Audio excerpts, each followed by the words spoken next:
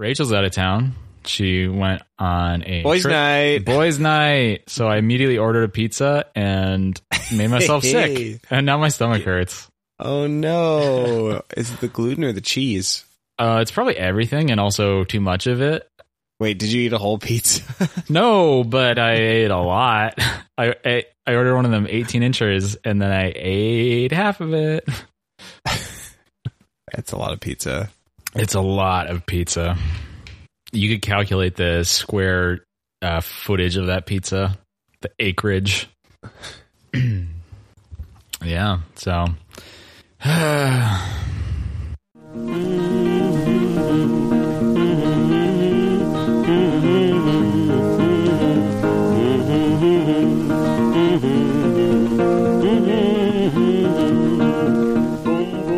Hi, welcome to Think Outside the Box Set. Hi. It's a podcast about learning to appreciate an artist's back catalog. Who are we appreciating tonight, Cameron? We're appreciating ABBA. I don't know about you, but I feel like I'm especially appreciating ABBA. This album fucking ruled. This album? Yeah, I really liked it. Oh, I thought the last one was a lot better. Oh, interesting. Maybe especially lyrically, but I felt like this one had kind of a lot of filler songs that didn't really you're grab not right. me. There's just a few songs that I very, very much appreciated in this one. Yeah, there are some real bangers on this one. That I think elevate my idea of who ABBA is since since the last episode. Yeah. Oh yeah, they definitely like reach higher on this one. Yep.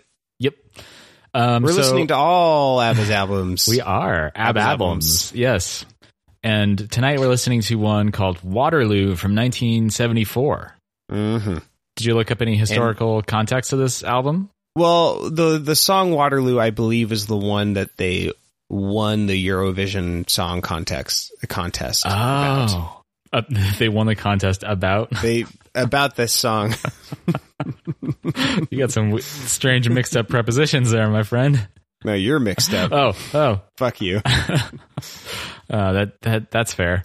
So they entered Melodifestivalen, which I think is the same thing. They entered the song with Ring Ring, but they didn't qualify in 1973, and they started planning for the next year. Wait, you mean they didn't like win enough rounds? Is that what it means to not qualify? I don't really know. Okay. It wasn't a good enough song. I see. I think, and the song Waterloo is a much higher reach. It's a real attempt. Although it's definitely an effort song. It's definitely has a lot fewer ding dong bing bongs though, and that's kind of true. A deficit that I really miss. So this album, it definitely sounds like a band that is not really sure who they are yet.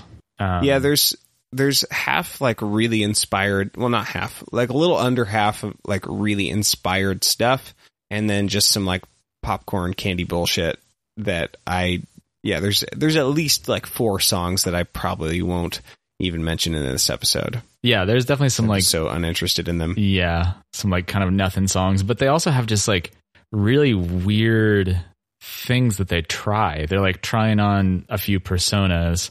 Because they're not really sure like who they are yet. I mean, they kind of sound like they're trying to like win contests. They're just exerting so much effort. You mean like the novelty song contest? You're talking about King Kong song? Yes. There's fucking rules. Listener, leave that song alone. There's a song called King Kong Song. King Kong song. We'll get to. Hey, you said there's no ding dongs and bing bongs. That's basically sorry. Dong, bing bong. Ding dong King ding Kong. Dong King Kong.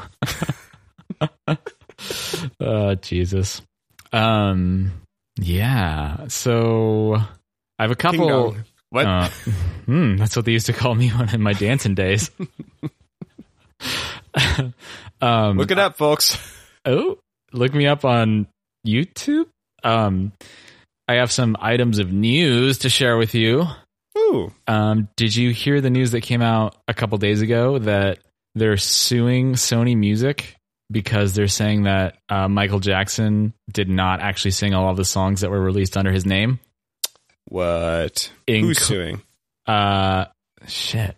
Who is saying that? A fan. So it's just like the best Michael Jackson impersonator? Apparently, yeah. This person, and that's actually what Michael Jackson's mom thinks too.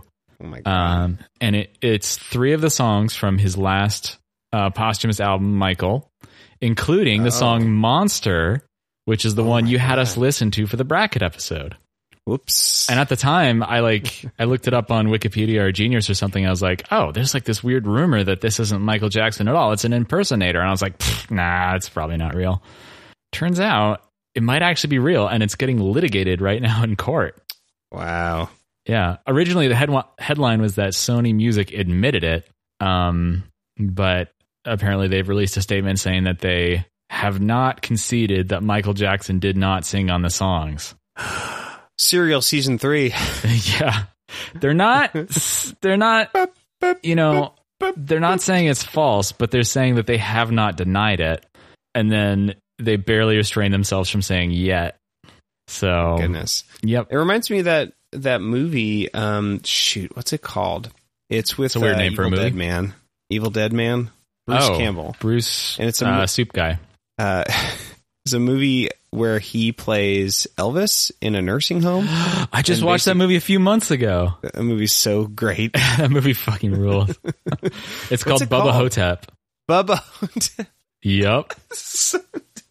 Yeah, so it's like basically there's a lot of things going on in that movie, but one of the things is that the best Elvis impersonator switches places with Elvis at the height of his career and then dies. And so Elvis is living his days in obscurity in a Texas nursing home, and no one believes that he's actually Elvis. Yeah, he's hanging out there with JFK, who was turned black and went into hiding. Yeah, they dyed him. Is that what they say? Yeah, he's like, they dyed me. Even though he has like just very African features. And yeah. Yeah. Looks nothing like JFK. Mm-hmm. Yeah. That movie's great. It's like straight, and then there's a mummy. That's why it's called Bubba Hotep. Yeah. But so they fight a mummy, and the movie is strangely affecting. I really care about it. It's kind of like an interesting meditation on getting old and human mortality. Like, the mummy part is not that. It's not like an action movie about a mummy, like with Brendan Fraser or anything.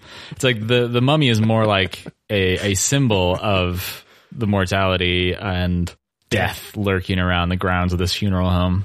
There is this great scene that I think about often where Black JFK opens up a secret drawer full of candy bars, and he says the line, "Let's get decadent." Oh, man. I wish people said that to me more often. Yeah. Oh, boy. Should we ab? What? Oh.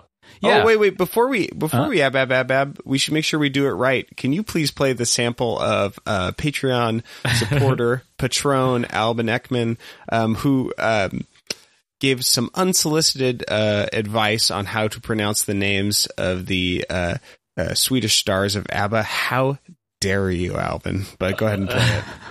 Also, how do you pronounce your name? Hey, buddy, here's some unsolicited pronunciation advice for the members of ABBA. We have Björn Ulvaeus, Benny Andersson, Annie Frid Lyngstad, and Agneta Fältskog. Loving the new season, man. Thanks for a great podcast. Let me know if you need anything translated. Bye. Oh. Thanks, Alban. Yeah, thank you, Alvin. You said it was unsolicited, but if I had known that was something we could have solicited, I definitely would have. And then I would have gotten arrested for solicitation, maybe. That can be like a crime, right? Is that? Yeah. Yeah. Okay. Yeah, actually, our pal John from Beyond the Box Set, I've been corresponding with him, and he listened to our first Ring Ring album, and he also had a pronunciation correction because apparently the person Ding Dong Bing Bong. Yeah, is that right? Yeah, that's the one thing that we screwed up in our entire discussion of ABBA. Ding Dong Bing Bong. The rest of it you pronounce perfectly. No, he said that And I was listening for this in an Albin sound sample, but I think Albin gave the full name. But apparently the person that we discussed the pronunciation of, and I tried to like fancify it up. Apparently it's pronounced Agneta or Agneta. Agneta. I still don't know where the emphasis is, but okay. Yeah. Also, also apparently it's Abba. Abba. That's how Albin was saying it. Abba. I think. That makes sense. Abba. I do think we're gonna have to say Abba though. That's just we are. We're just Americans that are too dumb. Yeah. John was also saying that we should definitely consider covering some of their singles that didn't necessarily get collected on their albums, which makes a lot of sense to me and is probably something we should have considered earlier.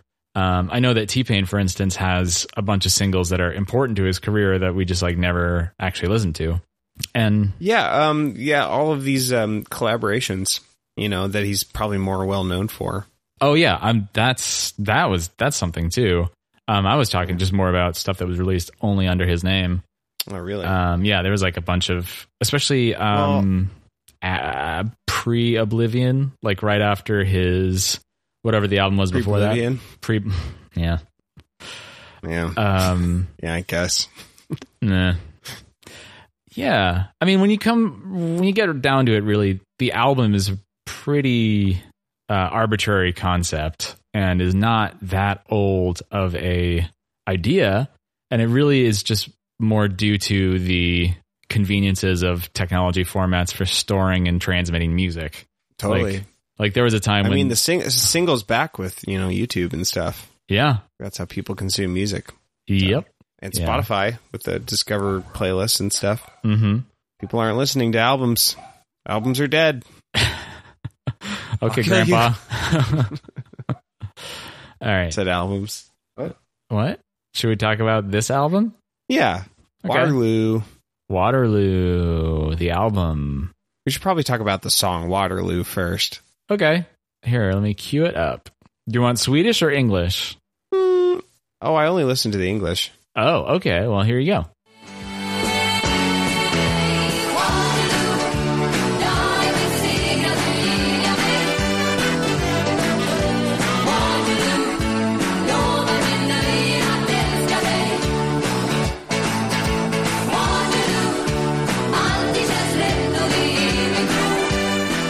Those extremely Clarence Clemens saxophone lines. It's not him, is it? Oh, good question. Actually, I wonder if it might be. Oh, probably not. Probably not, but you never know. You never know. I never do. You specifically. I never do any research. Uh-huh. I'm looking up the credits right now. But okay, why is it called Waterloo? If there's you're kind of like the person who knows anything about history ever, especially for Europe. But so according to ABBA, Napoleon did surrender at Waterloo, and they also have surrendered to this boy romantically. And that's the whole thing. And it's kind of a weird.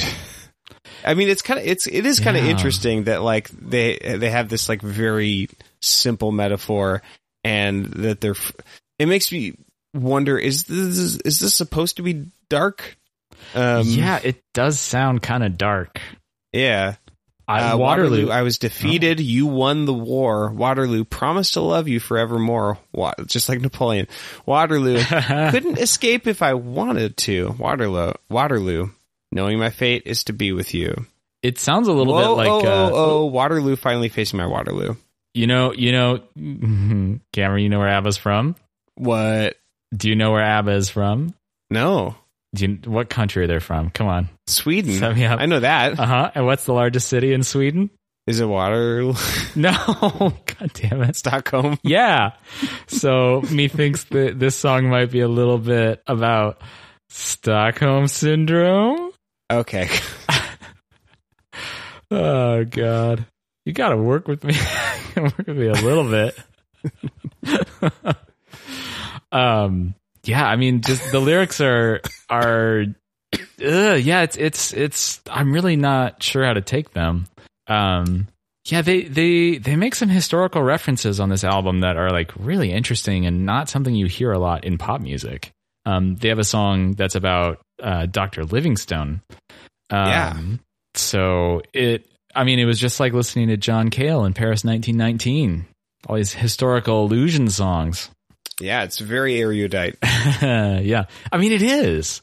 It's a song. They're using Napoleon and the Battle of Waterloo as like an extended metaphor for, I guess, a relationship. Yeah, but the sort of like, I don't know. It's like, what's this English lyric here? My, I tried to hold you back, but you were stronger. Oh yeah, and now it seems my only chance is giving up the fight. How could I ever refuse? Yeah. I feel like I win when I lose. This is so kind of rapey and weird. Yeah. Stockholm Syndrome. Yeah. I think this is like definitely a reach for them. Not only just like their songwriting skills, but also their English songwriting skills. Yeah. I think that their reach sort of outstripped their grasp a little bit. I mean, I appreciate what they're trying to do. I don't think lyrically they really pull it off. So do you know what the Battle of Waterloo is? Have you heard of it? Not really. So this was Napoleon. You've heard of Napoleon, right? The French dude? Yeah. Well, from, of course, again. Bill and Ted. Yeah. He eats the piggy, Ziggy. He spends a bunch of time in the water park. He like pushes kids out of the line. Yeah, that's what he's most famous for. Big jerk. Yeah. So he lost. His first big loss was in Russia. He took his Grande Armée up into Russia in the middle of wintertime. What could possibly go wrong? So he lost a shit ton of his men to the cold and disease and starvation and whatnot. He was way past his supply lines, etc. The Russians just like kept retreating and just like, yeah, bring it on. Come on. We're just going to keep backing up. Come and get us, motherfucker. Yeah. So then Napoleon is like captured and sent to the island of Elba. And that's not far from his native Corsica. And he escapes from Elba and gets back into France.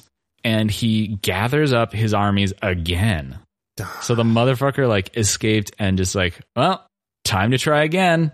And so they have what they call the 100 days, where he got back into power and gathered up another big army, and he's rampaging around Europe again. And at Waterloo in Belgium, he was defeated by the combined English and German forces and a bunch of other people who were like allied against Napoleon. And that was like this huge crushing defeat that ended his entire ambitions for power. And after that, he was never able to have any sort of power. He was exiled much farther away to an island called St. Helena, which is like 2,000 miles off the coast of Africa in the middle of nowhere. Huh. And that's where he died. Whoa. Yep.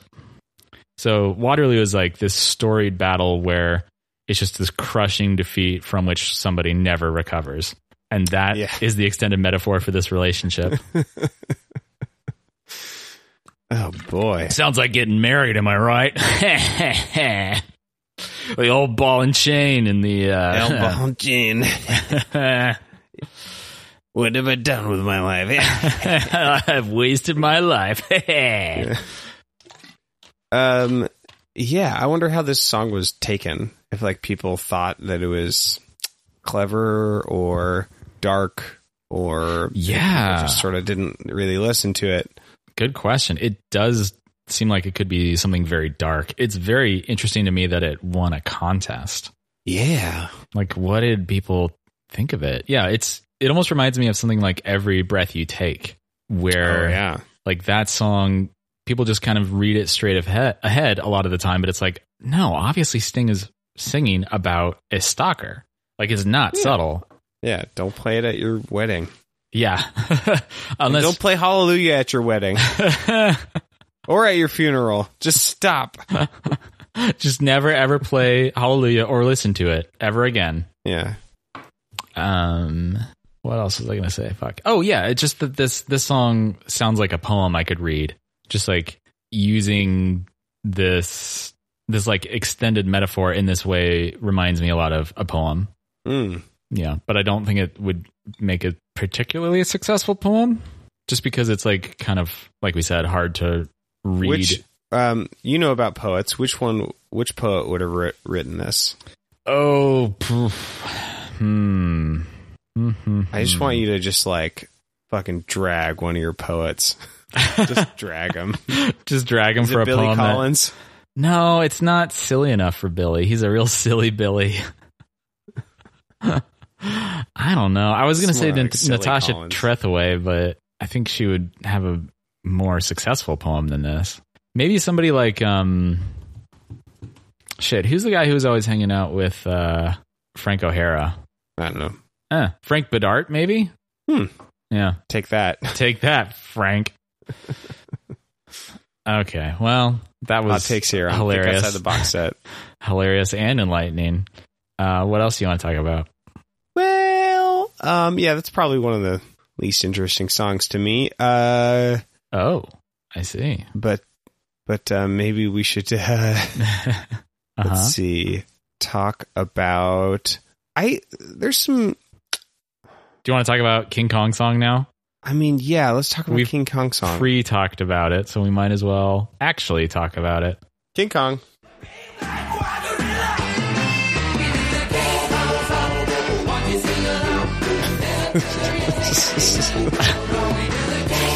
I hate that.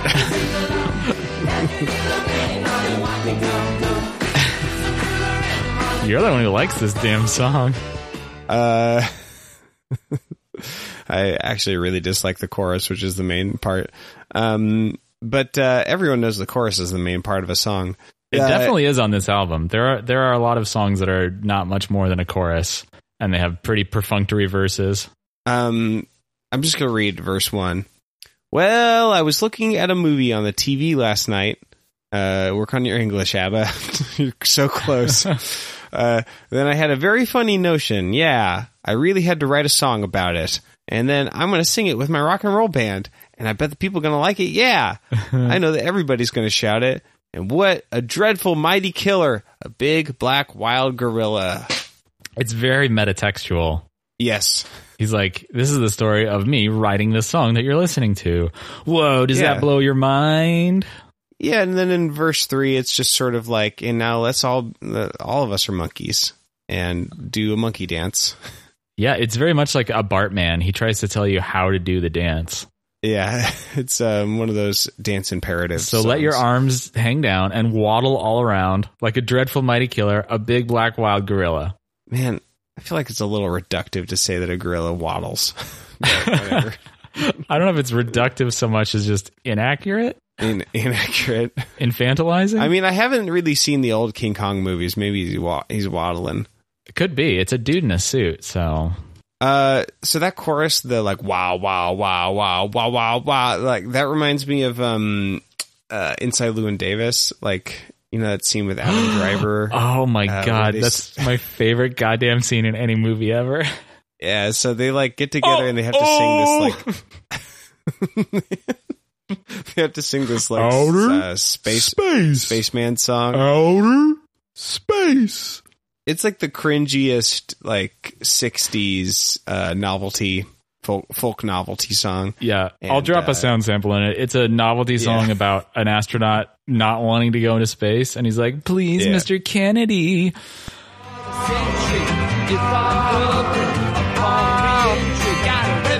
Outer with a healthy libido, lose her boat if you make her a widow. And who will play catch out in the back with our kiddo? Please, Mr. Kennedy, I don't wanna go. Don't show me into outer space. And then at the end of it, after they finish playing it, there's two characters that are talking to each other. One is Llewyn Davis, played by Isaac. Not Jason Isaac. Fuck, what's Poe his name? Dameron. Poe Dameron. What's his name? What's the actor's name? Oscar Isaacs. Oscar Isaac. So he's playing the main character. Those are Isaacs. And then Justin Timberlake is the person that he's talking to, who's also performing the song with him. So Oscar Isaac is like, God damn, who wrote this song? And Justin Timberlake shoots him this like very subtle, like quick, extremely hurt look, and he's like, I did. It's like this very brief flash of like extreme hurt. It's just like it's a very good moment. He's a great actor, actually. Really?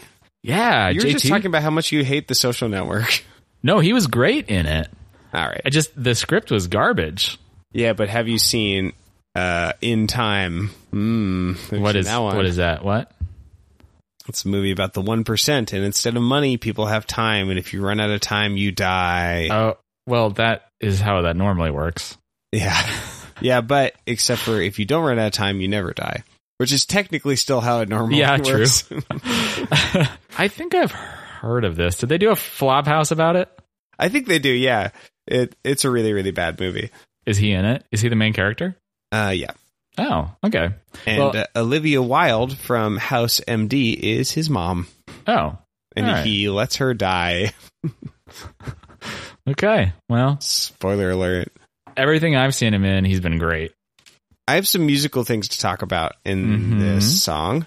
So I really like the introduction because it starts with the electric guitars, and then you think it's going to be in the minor key, and then the rest of the instrumentation comes in and recontextualizes the melody, and you realize that it's actually in a major key. It's in the relative major, and you'll hear that right about now.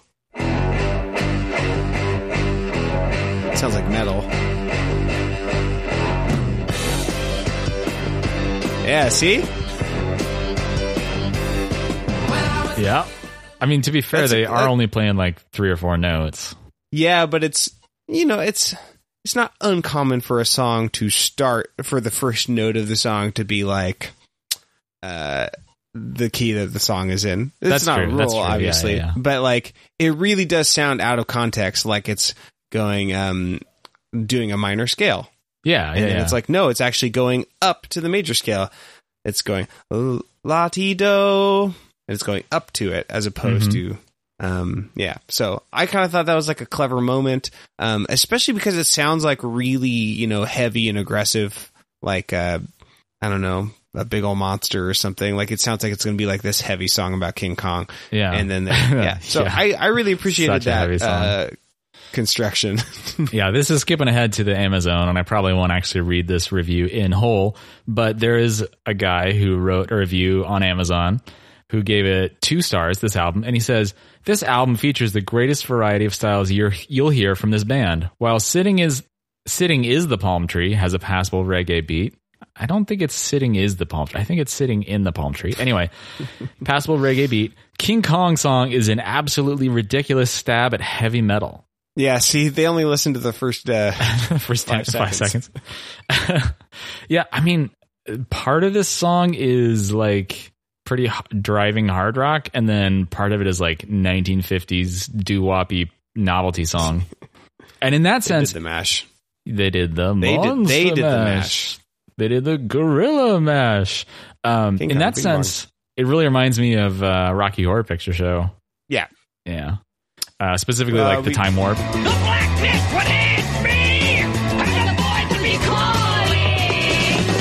Let's do the Time Warp again. Let's do the Time Warp again. Which is another song that tells you how to dance. Yeah. It's fucking bossing you around. There's a really cool, well, not cool. It's really fun. There's a really fun pre-chorus in this.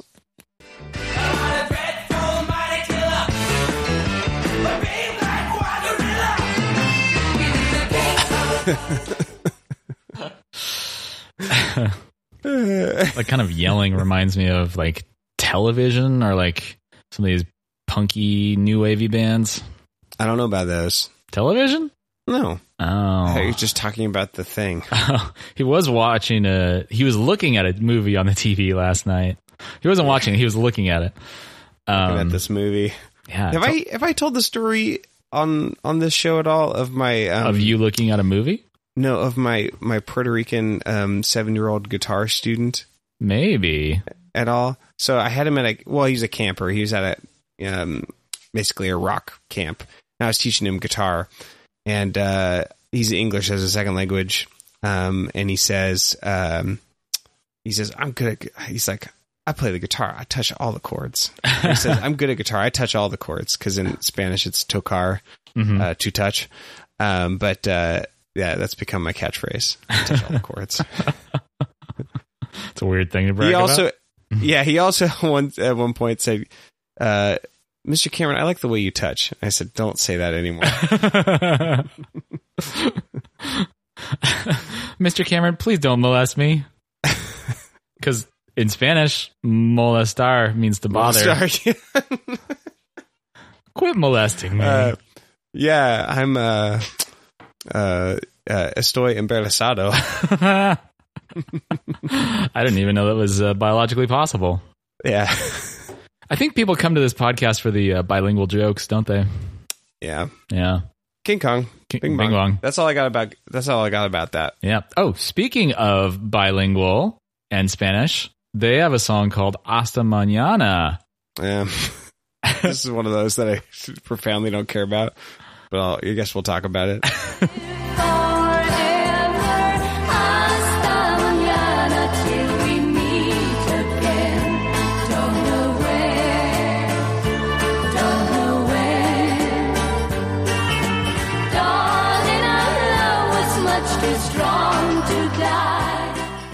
Yep. The song that implores you, hey, it's okay, just take a look at your Facebook for a minute while the song plays. It's okay to let your mind in the next wander. Song. Basically, yeah. The only reason I feel like this song is worth talking about is just they actually pronounce Hasta Mañana like pretty well. And it's absolutely something that a lot of white Americans in pop music at this time would not.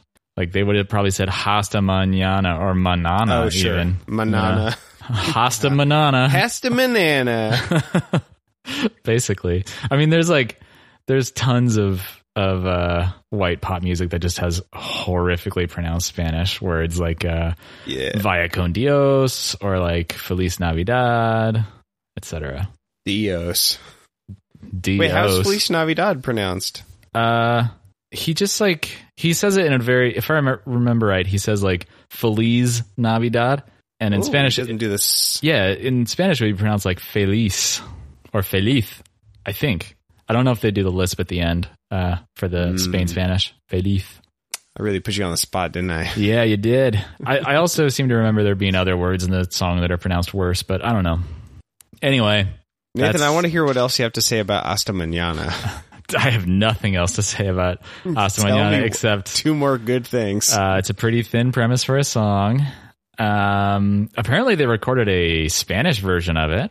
No, when you say it's a premise... Yeah, okay. What do you mean? Okay, that's being a little too generous, probably. The premise is that we use a word from another language. The premise is that... There's a Spanish version? Yeah, apparently there's a Spanish version of the whole thing. Okay, let's look it up. ¿Dónde quedó el verano? Aquel que nos unió. Okay, you already have ¿Dónde it. se fue? Yo no lo sé. Si aún mi amor sigue por ti viviendo. They left all of the diacritical marks off of these lyrics, and that is bad. Hasta mañana te sabré esperar. Dime tú el lugar. That's cute. Es que la fuerza de un amor así sabe triunfar siempre a pesar de todo. It's even boring in Spanish, man. Yeah, I'm so bored. Estoy aburrido. Okay, what else? What other songs? You know what? How about the song Susie Hang Around? This is another one like the song Waterloo, where it's like really hard to say what they're going for in this one. But you better look for a friend of your own, Susie Hang Around. Better come back when you're grown, Susie Hang Around. Nobody wants you around here, and that's... So this is kind of like the song from the last album, Me and Bobby and Bobby's Brother, if it were performed and written by the Byrds and was just all about their nostalgia for bullying and viciousness. I absolutely loved this song. Really? Yeah, dude. I think this song's great. musically it's really cool. There's this, it sounds so much. I like it because of the lyrics, but I like really you talking about the music. Okay. Yeah. It sounds so much like the Byrds. You can hear it very well in the intro here.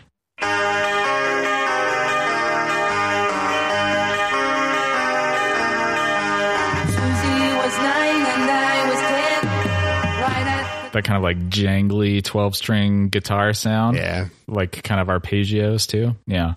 Okay. So the lyrics that you like so well, I have a really hard time with because in the chorus he says, this is what they say to this girl, Susie. He says, look for a friend of your own, Susie, hang around. Better come back when you're grown, Susie, hang around.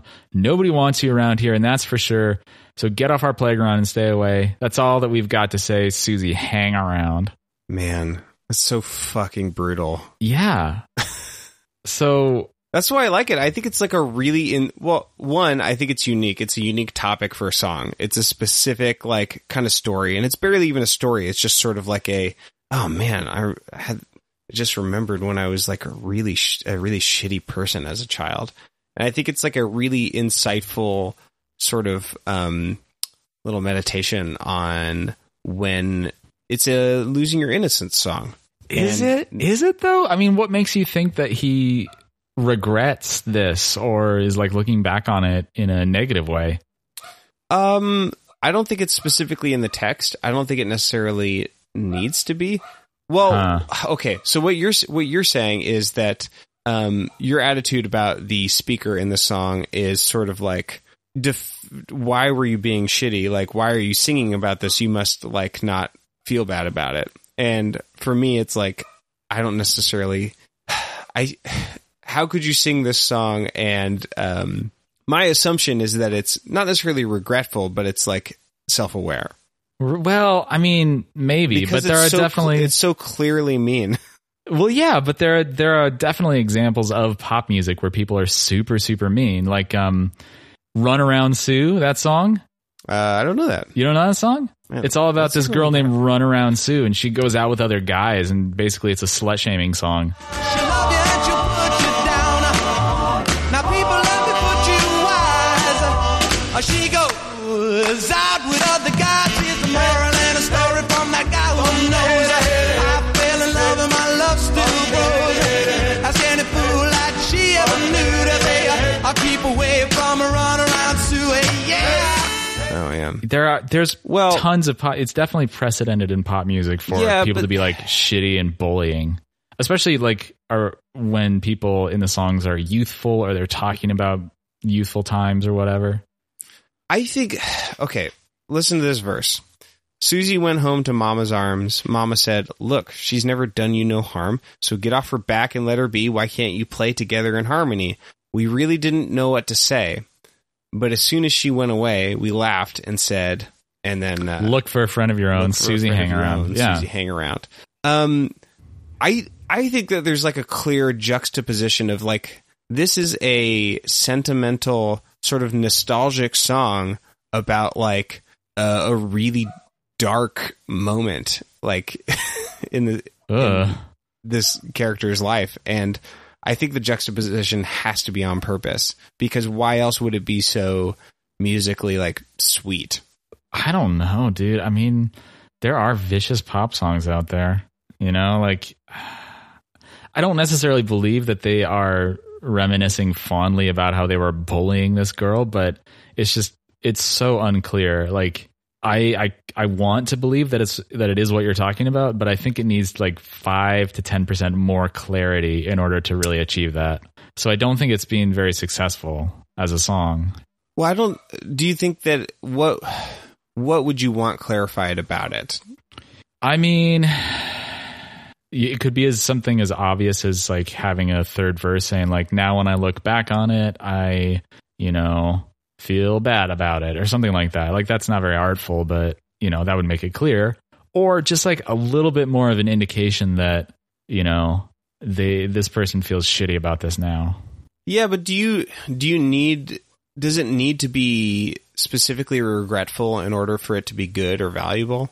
I agree that it would be shitty if the attitude was like, and I still feel that way about that stupid girl. But like, I don't think that the text supports that either.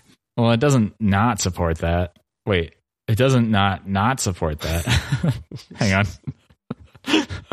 I got trapped in a web of my own negatives. I'm saying we're both reading. I think we're both reading into it. This song is clearly about the past and is recounting events from the past. That's why I think it's not super successful as a song, is because we both have to read into it. I think if it was just like a little bit more clear, it would be much more successful as a song. Man, I don't know. I just like really, I thought this song was affecting because of the music and how like sweet and nostalgic it is. And having to remember the times that I was sort of cruel as a child beyond my ability to understand why I was, and just sort of being at the, just having this sense that like some people belonged and some people didn't. And, having this like weird intuition for hierarchy, you know, at school or in different social situations. And like some kids were, it's like, why? But it's like, yeah, some kids were hanging around and they weren't there. Like they weren't supposed to be there. And, that's like such a, I don't know. When I listened to this song, I was like very transported to like, my own sort of like loss of innocence. And I would venture to say that maybe that is at least a little bit ubiquitous of an experience of people, experiencing bullying or being a bully as a kid to different degrees. And I think this is a unique and insightful song about that. And I don't necessarily need it to be like, I'm glad that I'm older and maybe I should say sorry. I think that would ruin it if it was like anything more than just an admittance and just remembering. It's just a confessional. Yeah. I mean, maybe I do think it would be a much better song if it was just clearer. Like the second line in the song is Susie was 9 and I was 10, right at the time when boys like to think they're men. And I think that little seed of an idea is kind of what I want from this song to like have some just like reflection or some sort of observation or like actual thoughts about what's happening here. And there's a little sort of editorializing there. Yeah. But it never goes beyond that. Yeah. And it's like they kind of, he also softens it later in the verse when he's like, one day we said to her, we don't want to hurt you, girl, but you'd better look for a friend of your own, Susie, hang around. So I feel like those two almost cancel each other out. Yeah. Anyway, I just wish it was clearer. Interesting fight we had. I wonder if we'll recover from this one. Nobody wants you around, Cameron, here, and that's for sure. So get off our podcast and stay away. So I think that this is a little bit of a, meta comment, but like, I think the idea of whether someone's reading into a song or not, it at its core is about my assumption of how ubiquitous like an experience is, because if an experience is like common enough, then you can sort of assume that other people have had it, and then it would be what's the word? Kind of beating you over the head with the metaphor if they like tried to editorialize about it or like tried to over explain it. It's not necessarily that they have to over explain it, but the direction they start to head in briefly with the line right at the time when boys like to think they're men, like that's like adding to the song. It's not beating you over the head or being too obvious. It's adding to the song and making it clearer at the same time. Right. I hear that. Yeah. All right. You want to talk about Ding Dong Bing Bong, next song. King Kong. Yeah. You want to talk about Honey Honey, which was a minor hit in the US? I mean, no, not really, but yeah.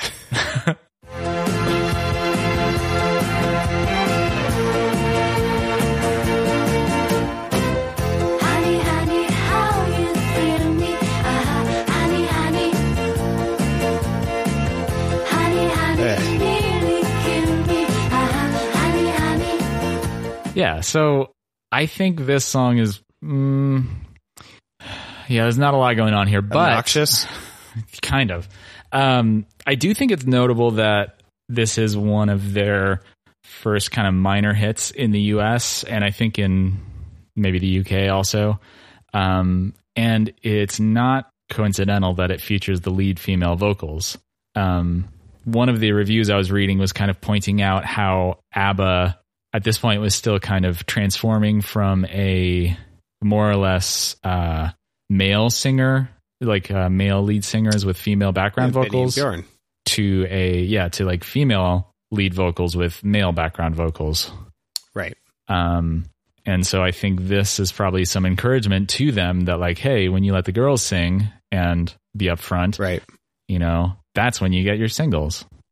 I can kind of imagine that. I mean, I really like Benny's voice, who's the main male voice that we hear, but I could see how in a different time, maybe a more xenophobic time, like a foreign male voice maybe would just seem unpalatable or like irrelevant to people's experience, but maybe a foreign female voice would be fetishized. Not that it's that obviously foreign all the time. Yeah. Especially later on in their later albums, you know, but I mean, maybe I'm reading into this a little more, but like, I think that kind of makes sense. Also, they're really, I think the women might be better vocalists, like better at the instrument of singing. So, yeah. So this song, there's not a ton going on in the lyrics, except it's kind of a fun example of a genre that I like to see in pop back to like the early decades of pop and mass media. It happens in the 40s, 50s, 60s of songs that are definitely about sex, but absolutely will not use any explicit language. So like, oh shit, what's a good example? Honey is about the... Finished that sentence. Come on, I'm so close. But slow. Say it slow. The Cowper gland. Ew. It's pronounced Cooper. You Philistine. Is it really? Yeah. Okay, did you go up on like fucking word pronunciation like YouTube channel and look up how to pronounce that? No, that's just my fetish is the pronunciation of various urogenital areas. Yeah, you can't pre-finish without it. Exactly. Pre-finish. That's what the Cooper gland does. Yeah. Yes. For those of you who aren't hip to the Cooper gland. Hanging with Mr. Cooper. That's us. Hanging, I get it. Yeah, so like even songs like I Want to Hold Your Hand are like, I don't think the hand is what you're holding. Meh. Yeah, so like there's that. I feel like I want to sing when you do your thing is a lyric in this. Yes. Yeah, this song is like about as explicit as you can go without being explicit. It says now I know what they mean. You're a love machine. The way you make me dizzy. The way that you kiss goodnight. The way that you hold me tight. I feel like I want to sing when you do your thing. Yeah, there's a lot of these like pop conjugal moans. Yeah. Yeah, there's a lot of these pop euphemisms like hold me tight, kiss me goodnight.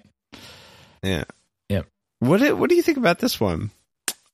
You look like a movie star, but I know just who you are, and honey, to say the least, you're a doggone beast. I think that's meant in a complimentary way. Maybe that's like an idiom in Swedish that they're just translating word for word. Yeah, maybe. Albin, right in. It also sounds like a lyric that you would hear in like Albin, how many people have called you a doggone beast in Sweden? And what does it mean? It sounds like something you would hear in like a Pitbull song or like some like macho posturing rap song, like beast mode, like I'm a doggone beast. Yeah. Or a Big Dogs t-shirt, one of the two. This song's been a lot more fun to talk about than I thought. Yeah, told you. Also, I don't want to hurt you, baby. I don't want to see you cry. So stay on the ground, girl. You better not get too high. Ooh, that's a T-Pain lyric right there. Yeah. He almost literally has that lyric in one of his songs, doesn't he? Yeah. They stay right there. You don't even have to move. Yeah. Ass up in the air. All right. What other songs you want to talk about? You want to talk about Livingstone? What about Livingstone? Sure. Yeah, this is the other major historical allusion on this album. And the chorus goes like this. What about Livingston? What about all those men who have sacrificed their lives to lead the way? Tell me, wasn't it worth the while traveling? So they just said Livingston, but I said Livingstone. So You sure did. Albin, write in and tell us which is the correct pronunciation. We're just gonna tap you for all words that we have trouble with. We're just gonna ask you. Okay. How do you talk? How do you podcast? Teach me how to podcast. What am talking?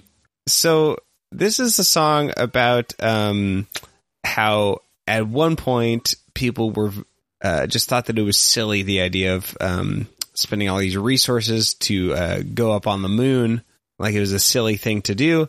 And ABBA is saying, hey, come on, it'll be fun. Yeah. What about science? They Not dissimilar to recent discussions about a space force. So. Well, this is like, so it's this frame story of somebody at the newsstand, heard some people laugh and saying, look, they're going to fly up to the moon. So this song is set before the moon landing, or was staged by Stanley Kubrick. And so these people say, hey, what's it good for anyway? And then ABBA's response is, what about Livingston? What about all those men who have sacrificed their lives to lead the way? Tell me, wasn't it worth the while traveling up the Nile, putting themselves on test? Didn't that help the rest? Wasn't it worth it then? What about Livingston? So they don't really like answer the question, really. Yeah. Hey, what's it good for? Well, what about Livingston? It's like, well, say it again. What is it good for? Absolutely, Livingston. Yeah, it's like you're not really in, because he didn't like actually. Okay, I mean, he's a figure from the past, which means he's automatically a bad person, but he is more complicated than a lot of his contemporaries, because he was extremely convicted about the slave trade and worked pretty tirelessly to end it.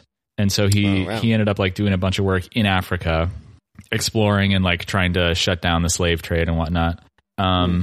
But he also like was a missionary, which is not great. It didn't sound like the worst missionary ever.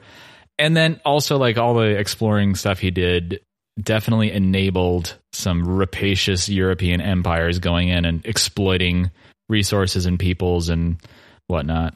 So yeah. So that's the historical reference. So that's what about Livingston. Yeah. So when we go up on the moon, what about the moon people? Yeah, we're going to get to colonize it and extract all their resources and cut off all the moon people ears. Yeah. Which is what King Leopold did in Belgian Congo. That guy sucked. Recently in all of the talk about Space Force, my good friend and former, two-time guest of the show, Get Up in the Cool, that I host, the Old Time podcast, Brian Slattery, he posted this link to Gil Scott-Heron's poem Whitey on the Moon, and I thought that was a little bit relevant. Oh, I don't know if I've read that. How does it go? Well, I give you a little sound sample, and it'll give you the basic idea. Oh, let me find it. There it is. The moon. I can't pay no doctor bills, but Whitey's on the moon. 10 years from now, I'll be paying still while Whitey's on the moon. You know, the man just upped my rent last night because Whitey's on the moon. It's basically that. Oh, that's great. It spells it out pretty clearly, but I mean, yeah, what about that? So I wonder, I mean, I could see a lot of people at the time just sort of scoffing at the idea, but you know, also, yeah, where we put our resources, you know. Oh, there are some people who consider Gil Scott-Heron to be the first rapper or MC ever. I could see that. Sure. I mean, that's basically a rap song with bongos. Yeah. I would like us to talk about the song My Mama Said. which I think might be definitely the best one. Interesting. You also hate this song, Nathan. I do? No, you just said interesting. We're going to have another fight. Wouldn't that be nice? Yeah.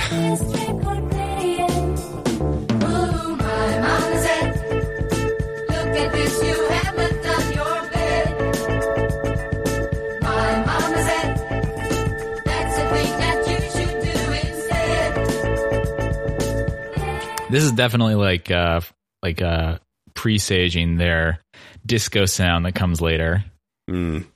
So my mama said is, or as Cameron typed it on Slack, my mama's sad. Well, you should cheer her up, you dingus. This is about so the main character of this song, the first person in the song, is always trying to sneak out of her room and go hang out with her boyfriend, Fred. Yeah, this is Daphne or Velma from Scooby-Doo. Yeah, they're just trying to solve mysteries. Yeah, they just want to go in the mystery machine. Ruh-roh, Scooby snacks. It starts, she tries to sneak out. In the first verse, the mom catches her and says, "Look at this, you haven't done your bed. That's the thing you should do instead." A little bit awkwardly phrased. Try and get one thing into your head. Pa and me, we give you a room and bed. A little more straightforward, like, hey, like, don't stop trying to sneak out and fool around with Fred. And then we learn that the person's name is Fred. Because, my mama said, I know you've been out again with Fred. Don't you lie, your cheeks are blushing red. Her butt cheeks. Oh, God. Uh-huh. Just kidding. He's into spanking, Fred is. That's his fetish. And then finally, I can live without him. How I wish you wouldn't doubt him. Oh, my mama said, if you want to hurt me, go ahead. My mama said, I suppose you'd rather see me dead. I want to live my life. So I really appreciated this song. This is another one that's like, there's not a lot of editorializing about it. It's just like a scene from the past and about a relationship between two women. It passes the Bechdel test. Well, not really, because they spend the time talking about Fred. A man. You're right. Fuck. I'm sorry, everyone. The Bechdel test, I think it still counts that it's for those who are not aware, is a heuristic applied to TV and comics and novels and everything, where it has to meet this minimum bar where two characters have a scene where they have a conversation with each other, and it has to have like two female characters that are strong enough that they actually have a conversation with each other. But the important caveat is, and the conversation is not about a man. Sorry. All right. So it counts for something to me, at least, that this is a song about a relationship between two women. The independence of the daughter and the concern of the mother. I mean, we don't really know who Fred is. Despite watching all those episodes of Scooby-Doo, we still don't know who he is. Who is he, though, really? Who is Fred? I bet he asks himself that in the mirror every morning. Yeah, I don't know. This kind of feels like a pop cliche song, Man, it's, I don't know. I wonder if you are not as attuned to like pop song cliches as I am. Like, I mean, it's possible. The cliches of pop songs that I've heard really informed my reading of the previous song we talked about, Susie Hang Around, because I've heard so many vicious bowling pop songs. It was easy for me to imagine that this possibly could be one. And this one is just like, this is another like teeny bopper song about how my mom's mad at me. Man, yeah, I guess like you can't discount like the context of pop music and this stuff, but like maybe in my ignorance, I was able to like actually like listen to the song. It is Bliss, isn't it? Yeah, similar to the last song, this music is awesome. The funk guitars, disco strings. Yeah, I mean, you want to play that intro? I do want to. Let me see if I can find it. There it is. No, wait, that's a guitar solo. Fuck.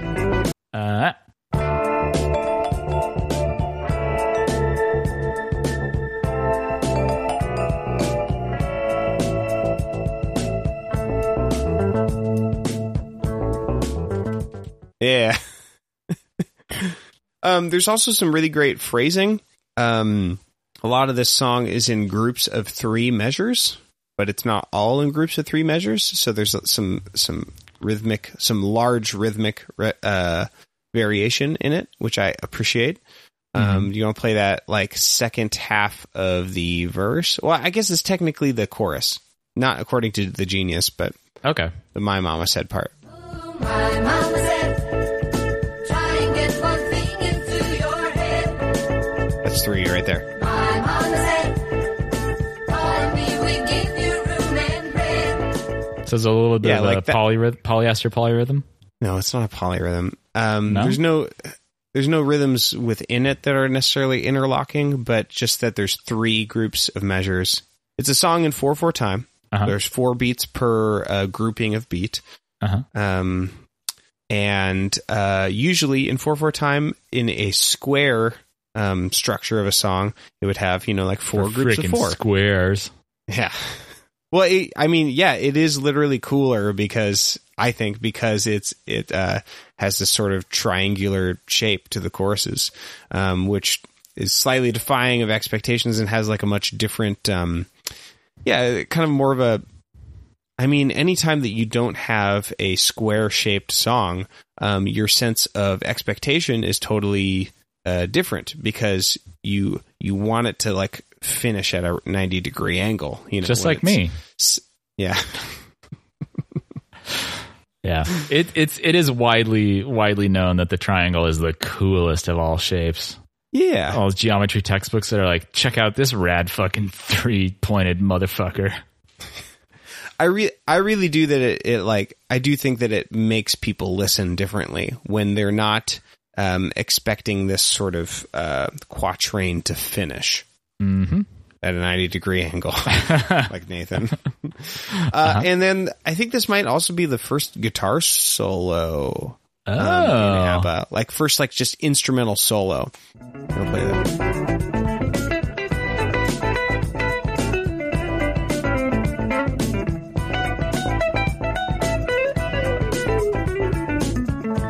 That's a really fucking good solo.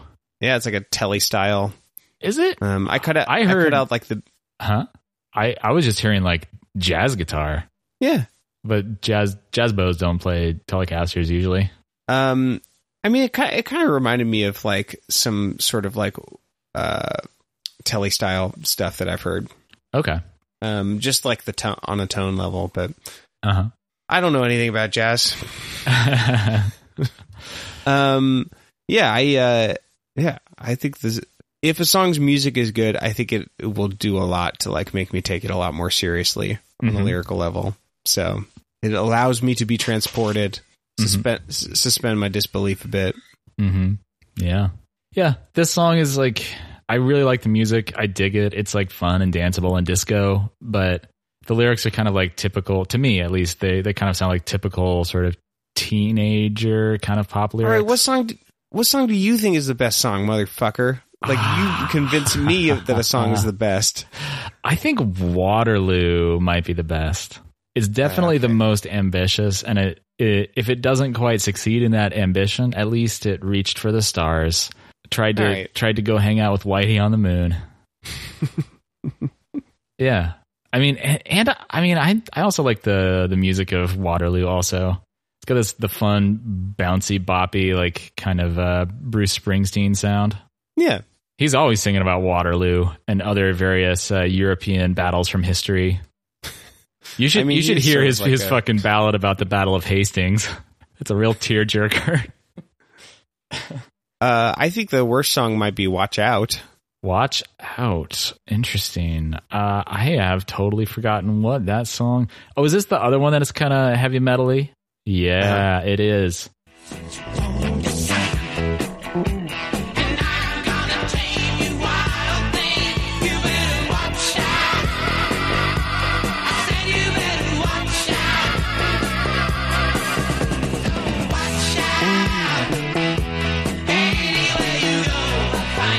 This kind of sounds like a B-52 song. Yeah. Do you hear that in the way that the women were singing? Yeah. Yeah. The wide vibrato. Yeah. put it up? I mean, there's aspects of this song that I like, but the lyrics in general I don't really appreciate. It's especially these two lyrics. Kind of rapey. You move like a flame of fire. Oh. Your eyes like a flash of lightning. Oh. And then they go ahead and rhyme fire with desire. The answer to all desire, I'm going to tame you, wild thing. Wild thing lightning. And you better watch out. I'm going to get you. It literally says, anywhere you go, I'll find you. I'll be staying close behind you, and I'm tired of waiting. Yes, it's driving me crazy, and my patience is fading. You better watch out. It's extremely threatening. It starts disconcerting, and then in verse 2, he just goes ahead and clears it up. It's been kind of funny lately. You act like I was a stranger, but I think you're beginning to hate me. But then you're a girl in danger. So it's like just verging into explicit violence and like physical threats. I don't know, but now that we're talking about it and we're seeing how obvious it is really making me think it's kind of a every move you take situation, where it's kind of a song about this violent character, but it's, not necessarily a complimentary song. And then it kind of smuggles in this kind of seedy counterpoint to the pop music, although this is less poppy than Every Breath You Take. So we're just going to go ahead and do a little flip-flop, and you think that this one is self-aware and not celebrating this character? Okay. Maybe you're right. I'm very selective about when I think ABBA. Prove it to me. Very selective about when. Give me your dissertation on "Watch Out" by ABBA. Okay, I don't know. The only thing that makes me think that is it's just like so explicitly violent that it makes that me it doubt has to be that it has to be not celebrating it. I mean, how could you? But right. Okay. That's what I'm fucking saying. Okay. Well, but this is also one that is not. But songs have never been violent towards women before. I was literally just going to say, I don't think this is like this kind of explicit violence is necessarily precedented in pop music in the same way that bullying is. What are you talking? There's not like what popular song from 1974 is like, you're a girl in danger. You better watch out. Anywhere you go, I'll find you. Baby, it's cold outside. Okay, I've actually. Wait. I've said this though. I've said that like I've read Defenses. Okay. Love that song. That's monster. That's a very accurate. No, I'm grumpy. I don't know. I think it's okay. I think bottom line is it's hard to tell when ABBA is being self-aware or when they are having like a contrapuntal meaning in their songs. But I mean by that, I like that, yeah, where there's like meaning working against each other, and we hear it most often in their lyrics when they have very melancholy lyrics matched up with bright poppy music. So we've definitely seen them do this kind of mismatch of meanings that are sort of working against each other in a productive way. Yeah, like in that song, Susie Hang Around. Fuck you. But that's not melancholy. I don't know. What I'm saying is that it's hard to tell just at what level ABBA is operating. And I think hopefully that gets a little bit more clear, especially as their English skills improve. Yeah, we'll really get to figure out what the fuck they're talking about. Like Dancing Queen. What is that song about? Hey, here's a question. No, that's a statement. So this is maybe a little bit of a zoom out wrap up kind of thing if you're ready. That's fine. I'm ready for that. Yeah.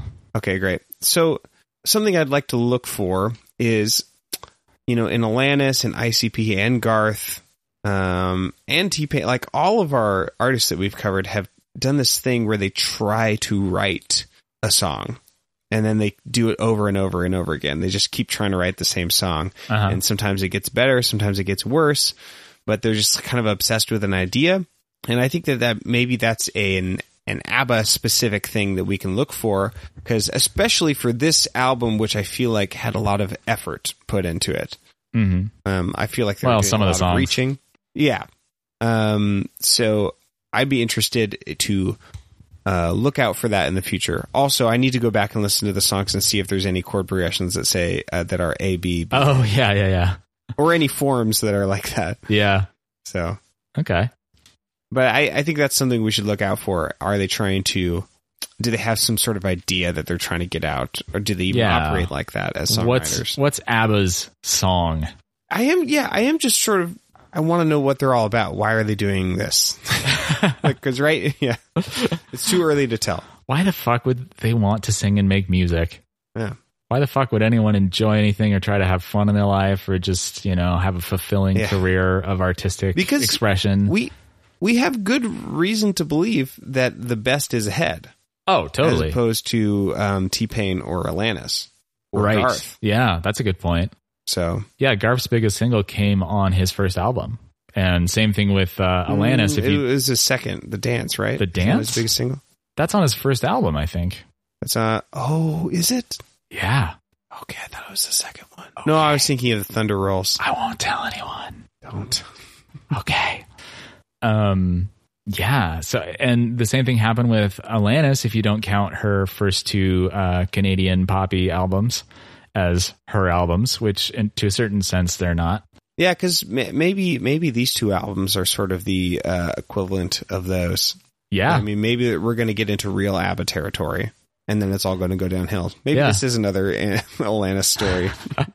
I don't know. I mean, I feel like we've seen glimmers already of really, really tight pop craft and like more interesting lyrics than you might expect. And yeah, some really good stuff. Yeah. Yeah. I have a review for you. Ooh, give it to me. Alejandro Godoy writes 3 stars. He says, very good, but insufficient. And I want you to imagine this entire review written in all caps. And to help you imagine that, I'll just be screaming into the microphone. Be like that. I'm just going to read in a very stilted robotic voice. Hello, I'm an old ABBA fan. This deluxe release is good, but not fulfill every expectations. Since there is so many material around about early days of ABBA that is missing in this one. Actually, tons of very rare clips and footage from every corner of the world running on web. Can't Universal get the permissions? Permissions.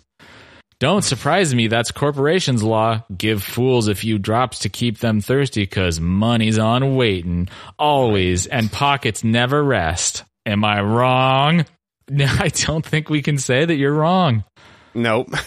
I mean, pockets do never rest. I mean, that much is true. Thirsty pockets. Yeah. Yeah, that's the corporation's law. Give fools a few drops to keep them thirsty. But there is so many material around about early days of ABBA that is missing in this album. He has a point there. This is early days of ABBA. Yep. And I have a review from iTunes, written in the same year, actually, 2014, by iTunes. Ogian. I don't know. Gives it 1 star to this album and says, "Forget it." That's the title. Text of the review is, if you can't get along, why should we keep buying your music? Oh, he's just too invested in there. Yeah, he's like a kid when the parent gets divorced. He's like, you still love me? He's like that hater on Reddit that I had who listened to a bump of Think Outside the Box set on the end of a Get Up in the Cool episode and came to the conclusion that we were anti-Christian and therefore couldn't enjoy either of our podcasts anymore. Yeah. What did you put in the sound sample that made him think that we were anti-Christian? Was it that early episode where I denounced God and pledged allegiance to Satan? Was that possibly it? This is probably that. Yeah, it could. I guess it could be that. I don't know. I didn't think that was anti-Christian in any way. All on how you look at it, I guess. Yeah. So I think that's it. Next, what's the next album? Fuck. You think you could say after the amount of episodes that we've done, we're coming up on almost 50, y'all. You think that I would learn to... Which one's 50? Good question. I think last one was 48. Is that right? I stopped numbering them. Oh, the next one's ABBA. Oh, it's... yeah, okay. ABBA. Yeah. ABBA's the album. We got songs like Mamma Mia. Oh, here they go again. SOS. I think is a big one. I don't know that one. Okay. There's a song in here called Bang a Boomerang. Of course. That sounds hot. I mean, if you can physically pull it off, why not? Yeah. Intermezzo number 1 featuring Benny Anderson. What? Oh, okay. That's very There's a song in here interesting. that just says "I do" 5 times. I do. I said we got Mamma Mia, so that's good. Yeah. My.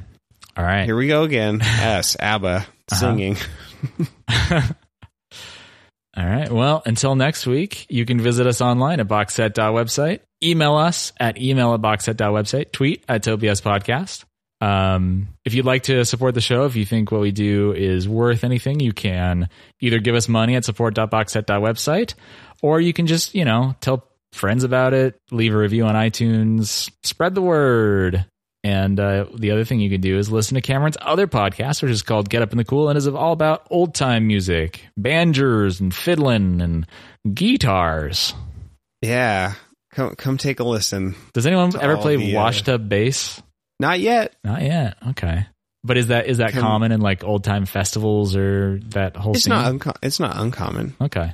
I've actually played with some like broom handle wash tub, like 1 string bassists who've been like uncanny intonation.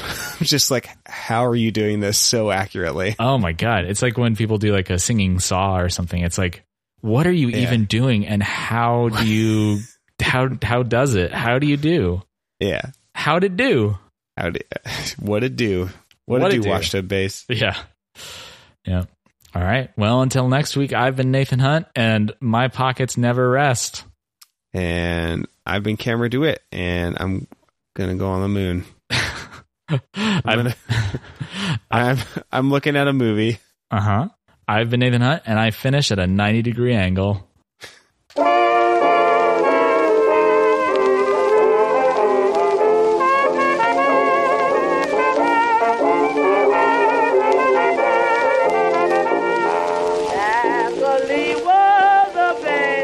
My sister, earlier on today, I made a weed joke in front of my mom, and she laughed, which I appreciated. But my sister was talking to Theo about weed. She said, we were all in the car, and she said, if you think about it, Neo, shit, your son is the one. I fail. If you think about it, Theo, your knees are like elbows for your legs. Whoa! I said, it sounds like you went to the dispensary before I showed up. And my mom laughed at a stinky 420 Chief that kind joke. Yeah. Pass the mom jokes on the left-hand side. And then I made a kink joke because we passed a Thai restaurant. And you talked about Lola. That's a Kinks song, right? Lola? L-O-L-A Lola? LOL Lola. I'm more of a fan of Yoda. That is a very good song. It is a song by the Kinks. Man, the Kinks are a weird band. We passed a Thai restaurant called Tie Me Up. Untie Me. Yeah. Yeah. Untie me, please. My favorite Thai restaurant.